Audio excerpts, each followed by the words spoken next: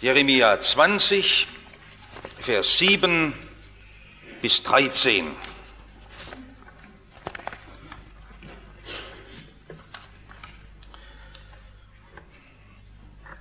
Da spricht der Prophet Jeremia: Herr, du hast mich überredet und ich habe mich überreden lassen.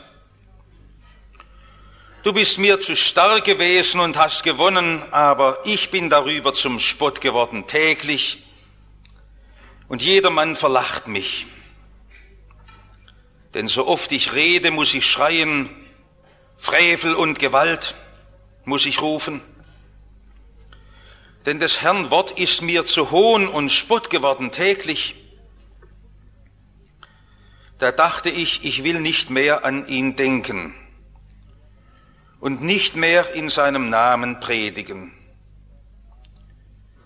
Aber es ward in meinem Herzen wie ein brennendes Feuer, in meinen Gebeinen verschlossen, dass ich es nicht ertragen konnte. Ich wäre schier vergangen, denn ich höre, wie viele heimlich reden, Schrecken ist und verklagt ihn, wir wollen ihn verklagen. Alle meine Freunde und Gesellen lauern, ob ich nicht falle. Vielleicht lässt er sich überlisten, dass wir ihm beikommen können und uns an ihm rächen. Aber der Herr ist bei mir wie ein starker Held. Darum werden meine Verfolger fallen und nicht gewinnen. Sie müssen ganz zu Schanden werden, weil es ihnen nicht gelingt. Ewig wird ihre Schande sein und nie vergessen werden. Und nun, Herr Zebaoth, der du die Gerechten prüfst, Nieren und Herz durchschaust, lass mich deine Vergeltung an ihnen sehen, denn ich habe dir meine Sache befohlen. Sing dem Herrn, rühm den Herrn, der des Armen des armen Leben aus den Händen des Boshaften errettet. Herr, jetzt segne du dieses Wort auch heute, an uns auch aus diesem Anlass. Amen. Liebe Schwestern und Brüder, solch ein Jubiläumstag ist auch ein Anlass, wo man einmal ein bisschen protzen könnte und sich freuen könnte, dass wir so eine volle Kirche haben, so prächtige Sänger im Chor, lebendige Jugendgruppen und fleißige Mitarbeiter auf allen Ebenen. Wir könnten reden von manchen Diensten, die auch durch die großen Opfer möglich sind. Aber das Wort Gottes ist es heute Morgen, das zu uns anders redet. Und da werden wir mit hineingenommen in die Klage eines Propheten, eines Gotteszeugen, der keinen Mut mehr hat, der müde ist, gar nichts da von fester Stimmung, nichts vom glücklichen Rückschauen auf erfolgreiche Jahre. Ein Mann, der aussteigen will und der nicht mehr weitermachen will. Sagen Sie, was ist denn mit dem Jeremia? Liegen wir falsch oder was ist los? Wir könnten uns jetzt herunterbeugen zu dem Jeremia und sagen, armer Mann, bei uns läuft's besser als bei dir. Schade, vielleicht müsst ihr bei uns noch ein bisschen lernen, wir können sicher besser als du. Oder das kann ja nicht sein. Dass er beim Verkündigen des Wortes Gottes gar nicht ankommt.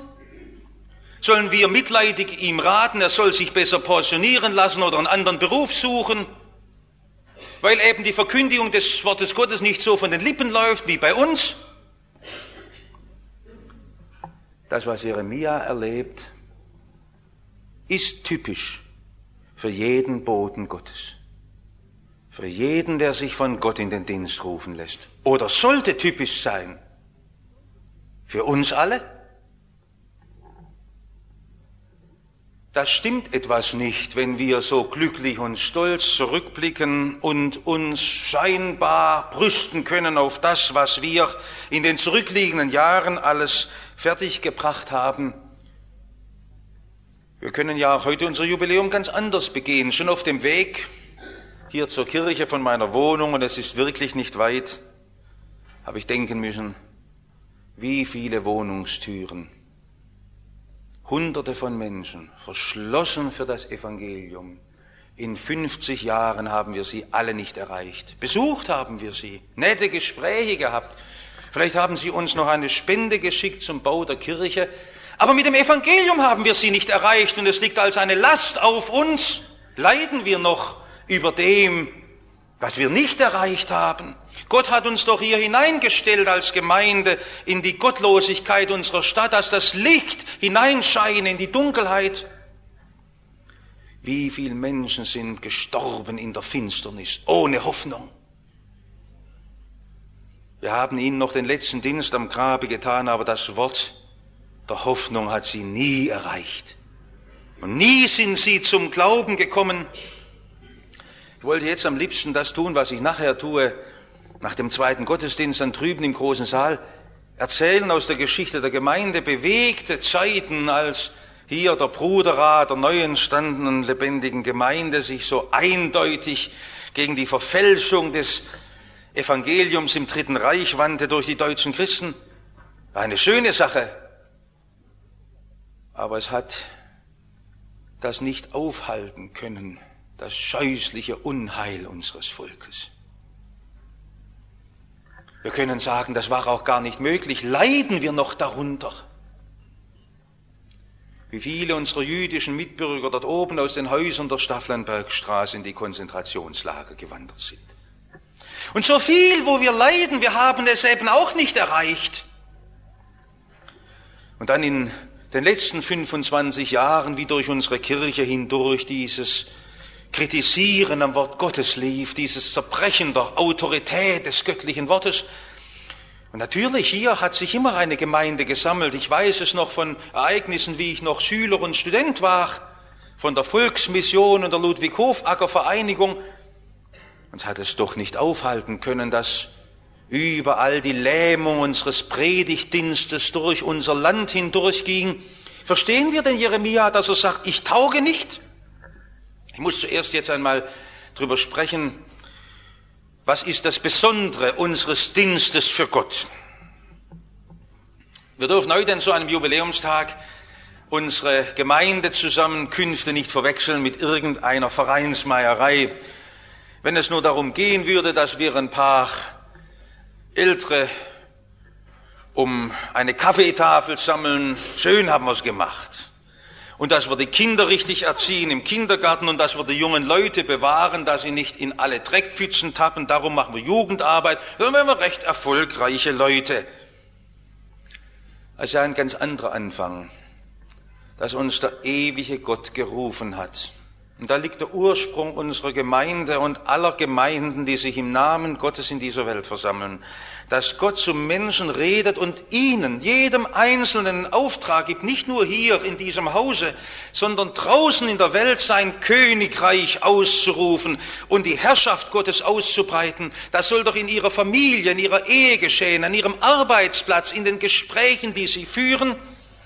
Darum gehen wir doch zu Besuchen zu den Kranken und zu den Alten, um es ihnen auch noch helfen zu sagen, da wenn die Dunkelheit und die Schatten des Todes schon über das Leben fallen. Darum gehen wir doch zu den jungen Menschen, weil wir wissen, wie versucht und bedroht sie sind. Nicht bloß, um sie zu sammeln in Gruppen und Kreisen, nicht bloß, um das Haus zu füllen, sondern um sie zu einer Entscheidung aufzurufen. Ob sie sich vom König Jesus rufen lassen in den Dienst. Und das ist eine Verpflichtung, eine Dienstverpflichtung. Man tut gut daran, jetzt noch einmal sich zu erinnern an die Berufung des Jeremia. Er war völlig überrascht und verdutzt, als Gott ihn in Dienst nahm und sagt, Herr, ich bin doch ein junger Kerl, ich kann das doch nicht, da musst du die Priester holen, aber die hat Gott nicht geholt. Gott hat nicht nach der Ausbildung des Jeremia gefragt, er hat gesagt, dass er ihn befähige und brauche zum Dienst. Liebe Schwestern und Brüder, etwas Schöneres können wir heute im Jubiläum gar nicht hören. Dass jeden Einzelnen von uns Gott benützen will, zu bauen und zu pflanzen.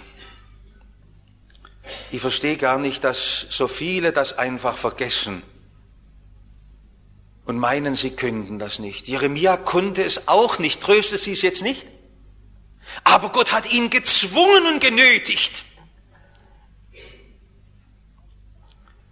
Erschrick nicht vor ihnen, vor denen, die dir Widerspruch bringen werden, damit ich dich nicht erschrecke.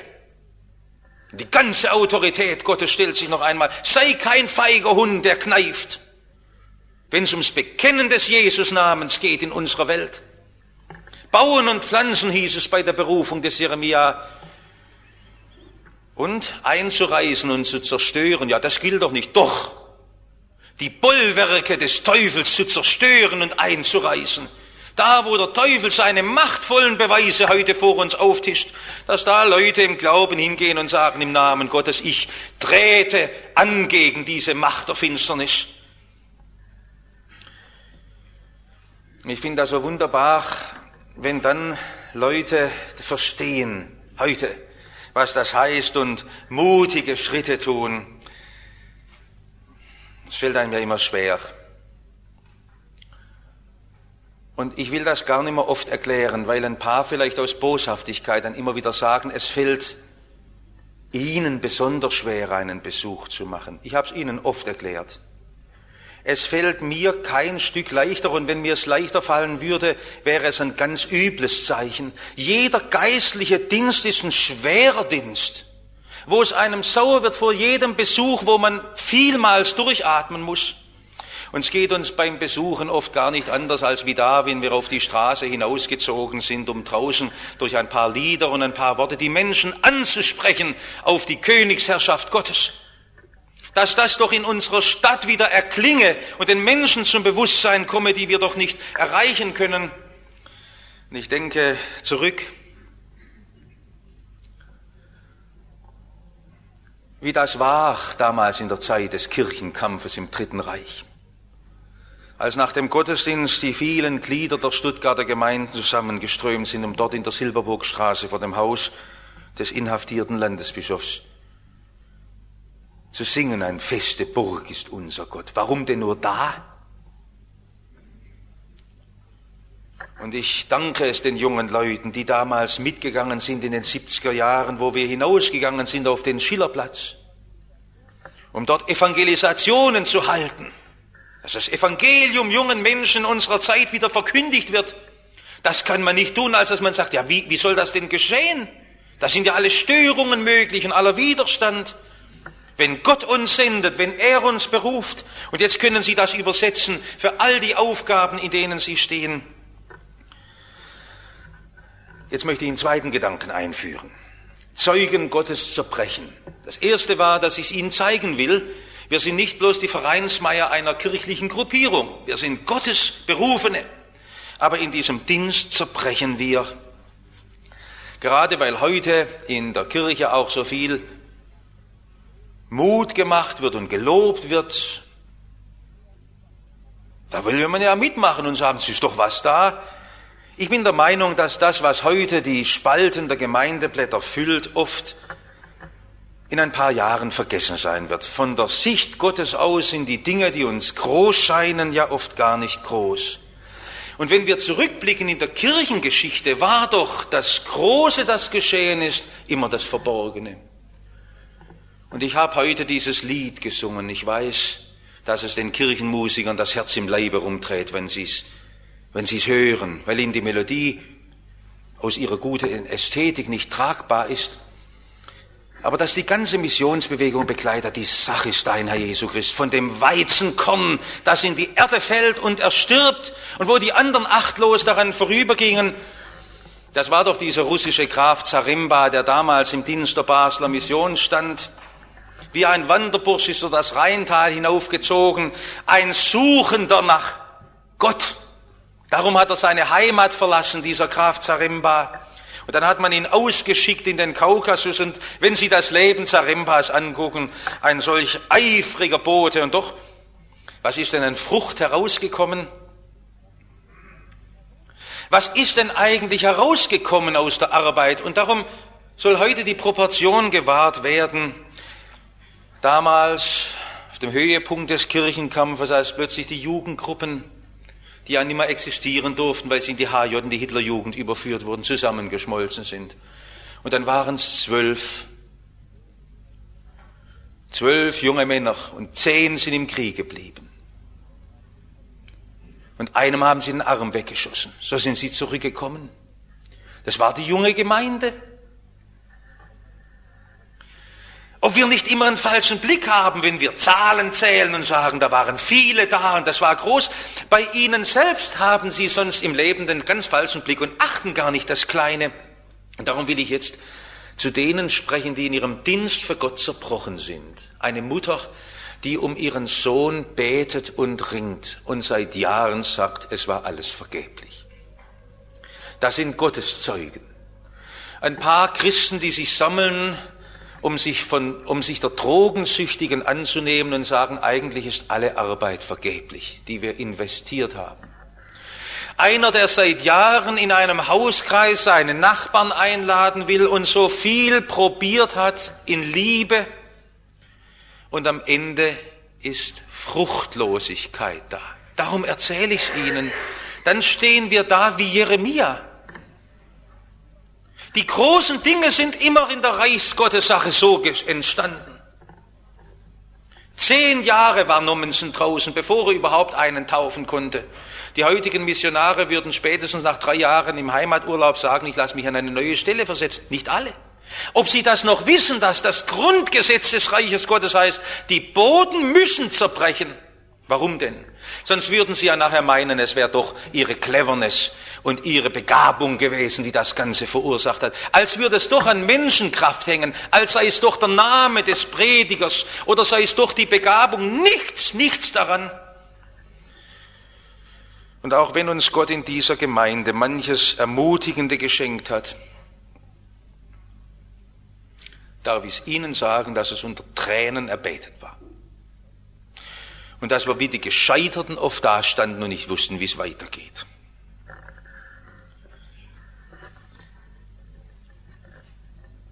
Denn Christen haben einen Boden, der uns zum Vorbild ist. Das, was Jeremia erlitten hat in dieser großen Anfechtung, das ist ja noch einmal in der Sendung Jesu unterstrichen und verdeutlicht. Kein Erfolg, die Menschen laufen weg. Sie halten nicht viel von ihm, sie fragen nicht danach. Und am Ende wirkt Gott aus diesem Kreuz der Niederlage seinen Sieg. Darum ist das so wichtig, dass wir den Kreuzesweg geführt werden. Das heißt doch, dass Gott bei uns nicht das will, wo die Presse aufmerksam wird und uns große Kommentare widmet, die Leute uns loben und uns schmeicheln, sondern der Dienst, wo man am liebsten aussteigen will, wo die Paar sagen in ihrer Schule, jetzt hat's keinen Wert, jetzt stellen wir unseren Schülergebetskreis ein, jetzt sind wir nur noch 3 oder 4 und Jesus sagt 2 oder 3, dann bin ich mitten unter ihnen. Der Jeremia will aussteigen, er sagt, Herr, du hast mich überredet, ich habe mich überreden lassen, er zweifelt an seiner Berufung. Jetzt werden Sie fragen, ja, was ist denn da passiert? Und manche haben gesagt, ist der wirklich so gotteslästerlich hier vorgegangen? Ach, wissen Sie, das sind die Stimmen im Herzen und die kennen Sie auch. Und ist das nicht gut, dass wir sie lesen können im Wort Gottes? Wir haben ja oft diesen Stimmen viel zu schnell nachgegeben, dass wir sagen, ich bin eben doch nicht der Richtige. Dann soll der andere her und die beamteten Prediger, die machen sowieso viel besser als wir. Nein. Gott lässt sie nicht los aus der Verantwortung. Ich verstehe gut, dass man in vielen Gemeinden heute die Bibelstunde abgeschafft hat. Sie war nie der Glanzpunkt einer Gemeinde. Und dann sagt man, wir kommen viel weiter und erreichen den modernen Menschen viel besser, wenn wir einen Bierausschank machen, eine Kegelbahn einbauen. Aber ob es darum geht, ob wir ankommen oder ob wir das Reich Gottes ausbauen? Ich denke an einen Mann, der in der Jugendarbeit der 50er Jahre viele Lieder gedichtet hat, die teilweise noch heute von jungen Leuten gesungen werden. Lieder des Bekenntnisses und der Zuversicht und der Treue. Und er ist selbst ausgestiegen aus dem Glauben. Er ist ein reicher Grundstücksmakler geworden. Wissen Sie, dass das eine Anfechtung ist? Und wo die Krise liegen kann in unseren Zeiten im Raum der Kirche, doch nicht an den bösen Zeiten, dass wir sagen, heute sei es schwieriger. Wann war es denn je schwieriger oder leichter fürs Evangelium? Heute sind doch die Menschen so freundlich, heute gibt es keine Verfolgung und wir weichen zurück, weil wir das Kreuz des Widerspruchs nicht tragen, weil wir nicht durchhalten wollen, allein auf die Berufung Gottes hin. Und wenn man dann meint, ach, dann bin ich eben doch untauglich, lesen Sie es noch einmal, wie da der Jeremia sagt, ich will des Herrn nicht mehr gedenken. Das ist doch eine tolle Lösung. Ich erinnere mich einfach nicht mehr an ihn. Ich vergesse ihn. Ich bleibe weg von der Versammlung sonntags im Gottesdienst und ich lasse meine Bibel lesen und dann habe ich Ruhe. Und dann kann man sich pensionieren lassen im geistlichen Dienst. Und dann kämpft man nicht mehr mit. Da, wo gekämpft werden muss und weicht zurück, dann verliert man sich in die Fülle des Berufs und sagt, ich habe so viel zu tun, ich komme gerade nicht mehr dazu, als ob das eine Frage unserer Zeit wäre. Er wehrt sich gegen den Widerspruch, gegen den Hohn und sagt, wo ich hinkomme, da gibt's nur Rumoren. Und ich treffe heute so viele, die sagen, du, warum machst du nicht in unserer Kirche endlich Frieden? Warum rührst du denn immer wieder an die Wunde der theologischen Auseinandersetzung? Weil wir doch nicht schweigen können, solange die Göttlichkeit Jesu bestritten wird von den Kanzeln. Es geht doch nicht um Ruhe und Frieden. Ich ertrag's doch auch nicht mehr, wenn einer kommt, jetzt fängst du wieder mit dem Zank an. Ist es nicht des Herrn Wort auch einzureißen? Und nicht nur zu pflanzen? Nein zu sagen zum Ja. Das war die Versuchung für den Jeremia, ich lasse das jetzt alles, ich will aussteigen. Und warum steigt er nicht aus? Vers 9, aber es ward in meinem Herzen wie ein brennendes Feuer in meinen Gebeinen verschlossen, dass ich es nicht ertragen konnte. Ich wäre schier vergangen. Das Wort Gottes, das in uns brennt. Das, was wir einmal gehört haben, dann müssen Sie Ihre Ohren zukleben. Dann müssen Sie Ihre Bibel ganz weit wegwerfen. Lesen Sie im Wort Gottes und immer wieder werden Sie zurückgerufen in den Dienst und die Fahnenflüchtigen werden zurückgeholt. Komm, sagt der Herr, du machst weiter. Unter lauter Niederlagen und unter so vielen Enttäuschungen, mit solchen Boten arbeite ich. Sie wissen, dass das Lied der großen Erweckung im vorigen Jahrhundert das Lied von Krummacher war, wo es dann heißt, dass mit zerbrochenen Stäben du deine Wunder tatst und mit geknickten Reben die Feinde untertratst. Gott hat seine Siege immer mit solchen Leuten gemacht, die am Ende waren mit ihrer Persönlichkeit, mit ihrem Können und mit ihren Gaben. Und das ist dann das Wort des Herrn, das uns wieder rumkriegt. Vielleicht haben Sie es gemerkt, dass wir auch ein paar Monate pausiert haben mit unseren Straßeneinsätzen. Sie gedacht haben, bist du eigentlich der Narr von Stuttgart? So belächeln lassen, dass man gerade noch auf die Straße hinstehen muss, wäre doch nicht nötig. Und dass wir es wieder machen in der Adventszeit, hinausgehen, weil das Herrnwort brennt in unserem Herzen und uns nötigt. So wie Sie sagen, ich muss heute noch einen Besuch machen und dann manchmal denken an dem Krankenbett, da muss ich noch ein Wort des Zuspruchs sagen, da muss ich noch mit dem beten, ich muss es, ich kann es nicht lassen. Auch wenn es uns manchmal schwerfällt, aus dieser persönlichen, inneren Verbundenheit herauszureden. Das Wort Gottes, das Wort Gottes ist ja so anders, als wie wir es zurechtgelegt haben. Ich vergesse nicht, wie Manfred Hausmann in seiner unvergleichlichen Art das uns einmal hier von dieser Kanzel gesagt hat, bei einer Predigt vom Ärgernis. Das Wort Gottes kann man nicht anpassen. Das Wort Gottes schlägt zu, das packt einen Menschen, das ist stärker, das kann man auch nicht sich zurechtdrücken. Und da liegt ja die ganze Not der Christenheit heute, dass man nicht mehr unter diesem Wort steht. Das war der zweite Punkt, der mir so wichtig war. Das Boten Gottes zerbrechen. Und noch ein letztes. Dennoch steht der Zeuge. Jeremia gibt nicht auf, obwohl er in diesen Versen, es kommt nachher ab Vers 14 noch einmal, da sagt er, wenn ich nur nie geboren wäre, so schwer trägt er an seinem geistlichen Amt. Es mag Ihnen ein Trost sein. Verflucht sei der Tag, wo man meinem Vater sagt, er hat einen Buben, der geboren wurde. So hat er gelitten. Er hat es kaum mehr ausgehalten. Und trotzdem lässt er sich senden. Er hat gelitten, dass er Gericht predigen muss. Und Sie wissen, dass ich an meinem Schreibtisch an der Seite das Bild von Rembrandt habe, das im Rijksmuseum in Amsterdam hängt, wo der Jeremia über den Trümmern Jerusalems sitzt. Er hat es nicht mit ansehen können, dass das heilige Volk so verstoßen wird im Gericht. Und wenn Sie mich fragen, was mir am schwersten wird in unserer Zeit, ich glaube gar nicht, dass die aktuellen politischen Diskussionen in der Christenheit die schlimmsten sind. Ich habe Angst, dass viel von dem großen Erbe, das uns die Väter überbracht haben, in unserer Generation verloren geht.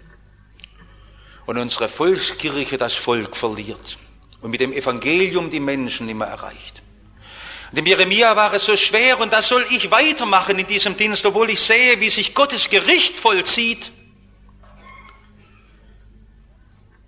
Und er bleibt dabei, der Herr ist bei mir als ein starker Held. Das ist der einzige Trost, den man hat im Dienst. Mit unserer Macht ist nichts getan, wir sind gar bald verloren. Es Streit für uns der rechte Mann, den Gott hat selbst erkoren. Dass ich sage, Herr Jesus, ich fange wieder an. Und ich bitte Sie, dass Sie in all Ihren Verpflichtungen, in denen Sie stehen, als ein Zeuge Gottes wirken, durch ein mutiges und offenes Wort und den Namen des Herrn ausrufen und bekennen, aber der Herr ist bei mir als ein starker Held. Darum werde ich nicht unterliegen. Darum werden meine Verfolger fallen. Ja, ich habe keine Verfolger. Sie werden Verfolger haben, wenn sie sich zu Jesus eindeutig bekennen. Und wie? Wie ein Bienenschwarm wird es um sie her sein. Sie werden den Spott und das Gelächter haben. Und dann werden sie sagen, ist das denn die Sache wert? Sie können es anders nie haben. Die bibeltreue Gemeinde Jesu war immer ein verlachtes, verspottetes kleines Grüppchen. Kleine Schar. Johannes Brenz hat einst in der Stiftskirche seine Wochenpredigten vor 12 Hörern gehalten, in der Reformationszeit. Mehr nicht. Dass die Gemeinde Gottes oft so zusammenschmilzt, das macht gar nichts aus. Aber der Herr ist bei mir, und ich denke jetzt, heute an diesem Sonntagmorgen werden sie sich versammeln. In den russischen Gemeinden, so viele, die keine Lizenz haben vom Staat, und dann in den Häusern, fortwährend bedroht von Strafen sich sammeln. Aber der Herr ist bei mir. In Abu Dhabi, in Saudi-Arabien, die kleinen Hausgemeinden unter dem Druck des Islam. Vor 14 Tagen durfte ich den Gottesdienst halten in Thessaloniki in Griechenland, in einer ganz kleinen evangelischen Gemeinde. Es gibt in ganz Griechenland nur 15.000 Evangelische. Dass wir sie stärken, die Verstreuten dort. Aber der Herr ist bei mir. Gott schenkt seiner Gemeinde Durchbruch, und immer wieder lässt er sie teilhaben an seinen Siegen, aber es sind seine Siege, seine Wunder, die er tut für uns, wo wir nur staunen können. Es geschieht aus Glauben und nie anders, nie aus Sehen, nie aus Fühlen, sondern aus Glauben, dass wir es festhalten und in Treue dahinter stehen und sagen, Herr, du hast uns gerufen, und weil du uns in diesen Dienst stellst, wollen wir dabei bleiben, treu und entschlossen, wider alles, was uns enttäuschen will, und sagen, ja, Herr, wenn nur du Segen gibst, wenn nur du deine Gemeinde baust durch unseren kleinen Dienst, dann können wir nur staunen, und das schließt ja diese Konfession des Jeremia mit einem Dank. Singt den Herrn, rühmt den Herrn, der des armen Leben aus den Händen der Boshaften errettet. Das hätten wir nie gedacht, dass Gott uns noch einmal solche herrlichen Tage auch in unserem Gotteshaus erleben lässt, in unserer Gemeinde hier, dass Gott so viele herzuführt, junge Menschen. Da will ich abbrechen. Ich will nur danken, rühmen den Herrn, er ist größer als wir verstehen, und seine Gemeinde ist seine Sache, nicht unsere. Amen.